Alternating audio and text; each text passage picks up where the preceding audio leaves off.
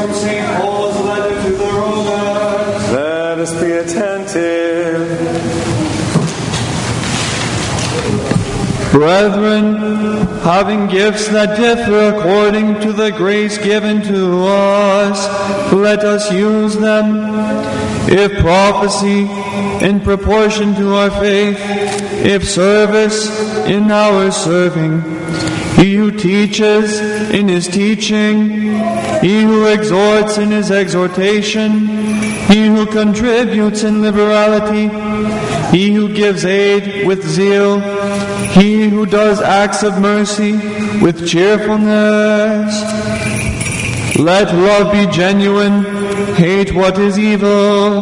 Hold fast to what is good. Love one another with brotherly affection. Outdo one another in showing honor. Never flag in zeal. Be aglow with the Spirit. Serve the Lord.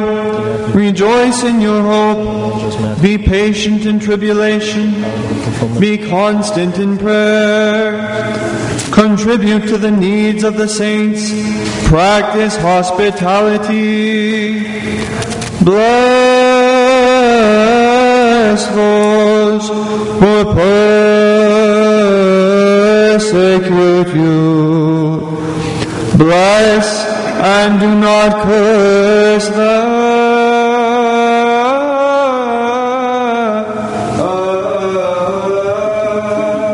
Peace be to you, the reader. Alleluia, alleluia, alleluia. I will sing of your mercies, O Lord, forever. Alleluia, alleluia, alleluia. For you have said, mercy shall be built up forever. Alleluia, alleluia, alleluia.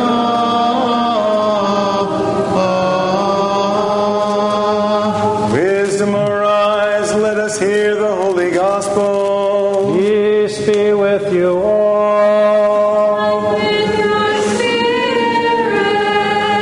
The reading is from the Gospel according to St. Matthew. Let us be attentive. Glory to you, O Lord, glory to you.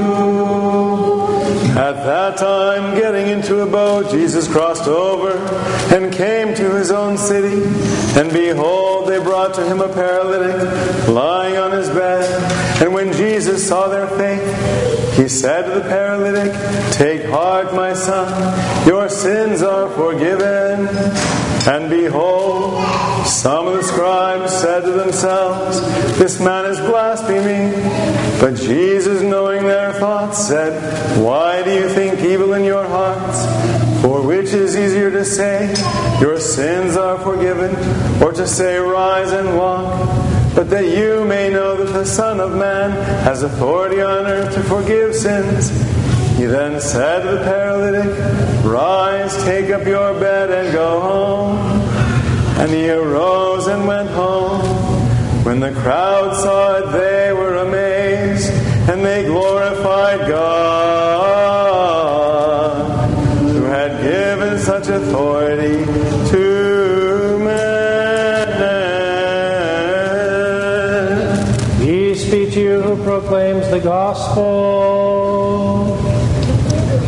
Glory to you, Lord. Glory to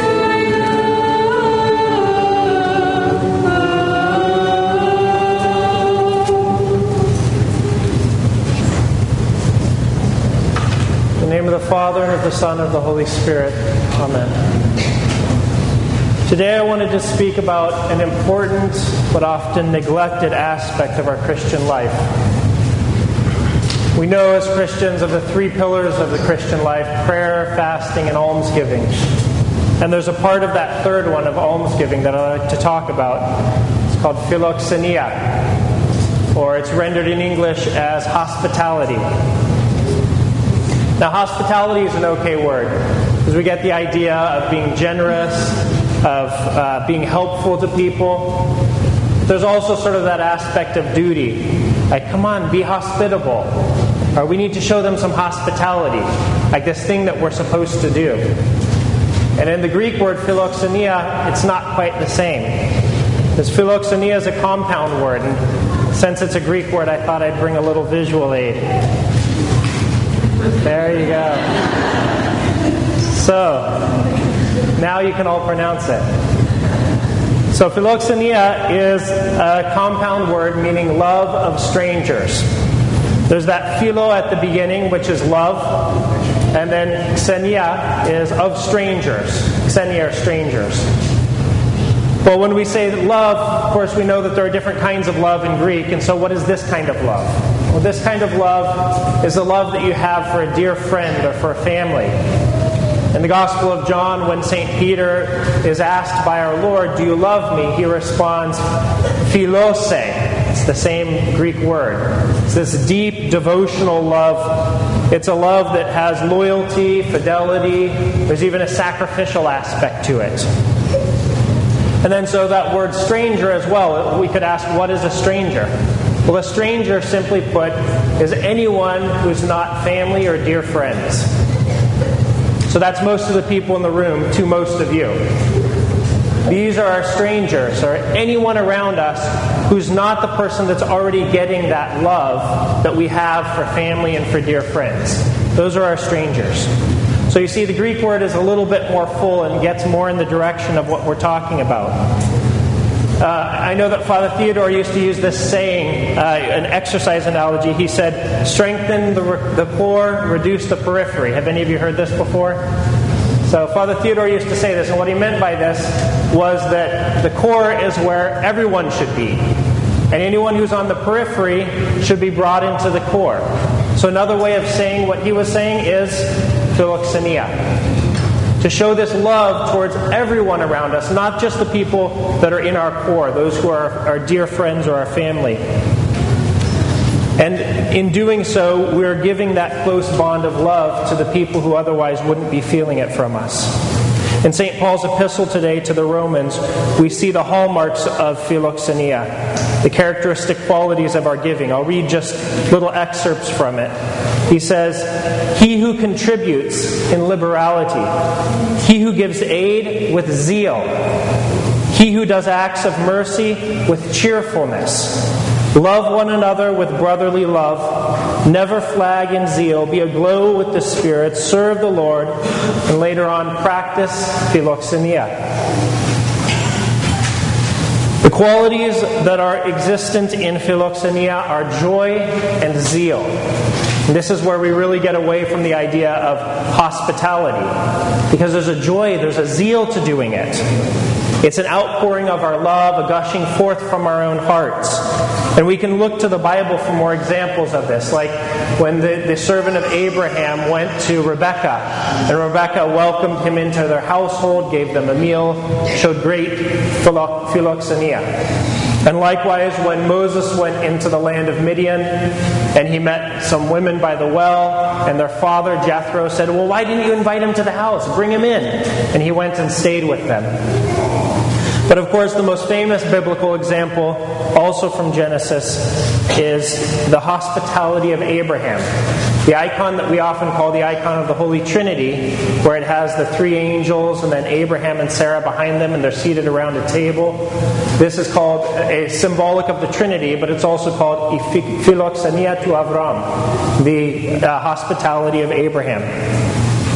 In the book of Genesis, chapter 18, it says that Abraham lifted up his eyes and looked, and behold, 3 men stood before him. And when he saw them, he ran from the tent door to meet them. And he bowed himself to the ground and said, "Do not pass by your servant. Let water be brought, and let them wash your feet while you cool yourselves under the tree. And I will bring bread for you to eat. After that you may pass by, inasmuch as you have come to your servant." They said, "Do as you have said." So Abraham hurried into the tent to Sarah and said, "Quickly, make 3 measures of fine meal, knead it, and make cakes."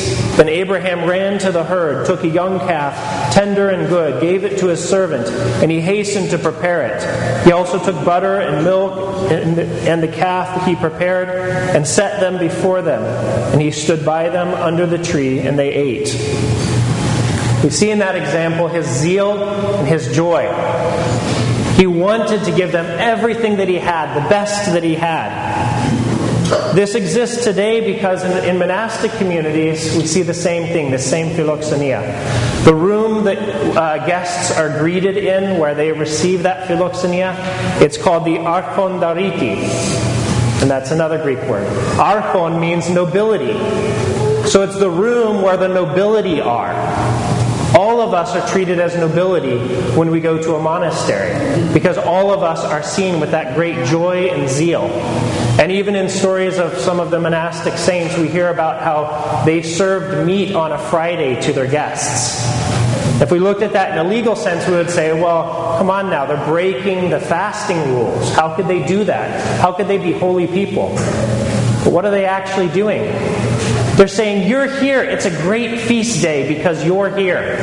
And because you're here, I'm making it a great feast day. I'm serving you this meat, even though they might only eat bread and water otherwise. But that's the joy, that zeal that they have. Philoxenia is the first step as well towards loving our enemies. Love your enemies, we're told. It's a very hard thing to do. Well, at least what we could do is love strangers. Start with that, and then maybe we'll be able to love our enemies. But the first step is to extend our love past those who are just our dear friends and our family. And as we exercise that muscle, then we'll have more love towards more people. But ultimately, the practice of philoxenia is being like Christ, because he poured forth his love and compassion upon all of us.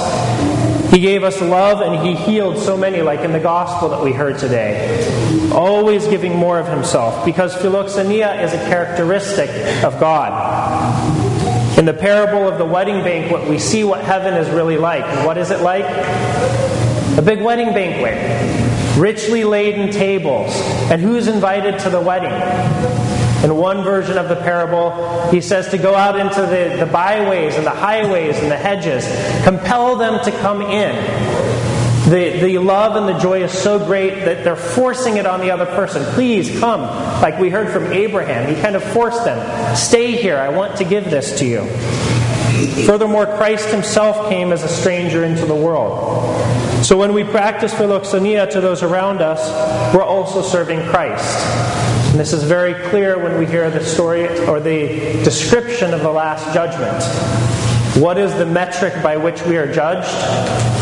I was hungry and you fed me. I was thirsty and you gave me drink. I was naked and you clothed me. I was in prison and sick and you visited me. This is what we are judged by at the end of time. So what does the practice of philoxenia look like? At the basic level, it means the love that we reserve for our family and for our dear friends, we're letting it out. We're sharing it to those around us. And in the parish, it can mean 2 different things. One is that during Sunday fellowship, go up to the people that we don't know. And of course, those of you who have been here in the parish a long time, you probably know most everyone's name. But is that knowing someone? Is that showing compassion and kindness towards them? Genuine concern about their lives? Not really. So go out, reach out to those around you and get to actually know them so that they become your dear friends. This is ultimately the goal of philoxenia.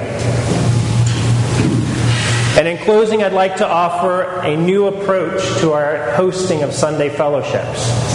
This is a change, or what we call Sunday snack, because I want to have philoxenia at the center of it. So until now, the parish has acted in a very logical and orderly way. We've said we have about 40 Sundays during the school year. Let's divide those up among families, and then everyone does their duty and hosts fellowship. And this has been good, but I'd like to water our hearts a little bit with philoxenia, to grow the love and joy and zeal of serving others. So starting this fall, there will be no assignments. No assignments for Sunday fellowship, for hosting. Instead, you can offer. So Barbara will have a schedule, and each and every one of you, if you would like to, you can host 1, you can host 2, 3, whatever you would like to do. And let it be a pouring forth from your own heart. So pick a day that's important to your family, maybe an anniversary or a name day, or whatever it may be, or no reason at all. Just say, I want to show this love toward the people around me. And whatever you bring for food, may it be blessed. The church will still help support financially, but be open with what you would like to offer to people. Offer something that is from your own heart. And I pray and hope that through this voluntary service, we may begin to practice a little bit more philoxenia. This hasn't been lacking in the parish by any means, but it's something more that we can do. It's something where we can show our love and joy to the people around us.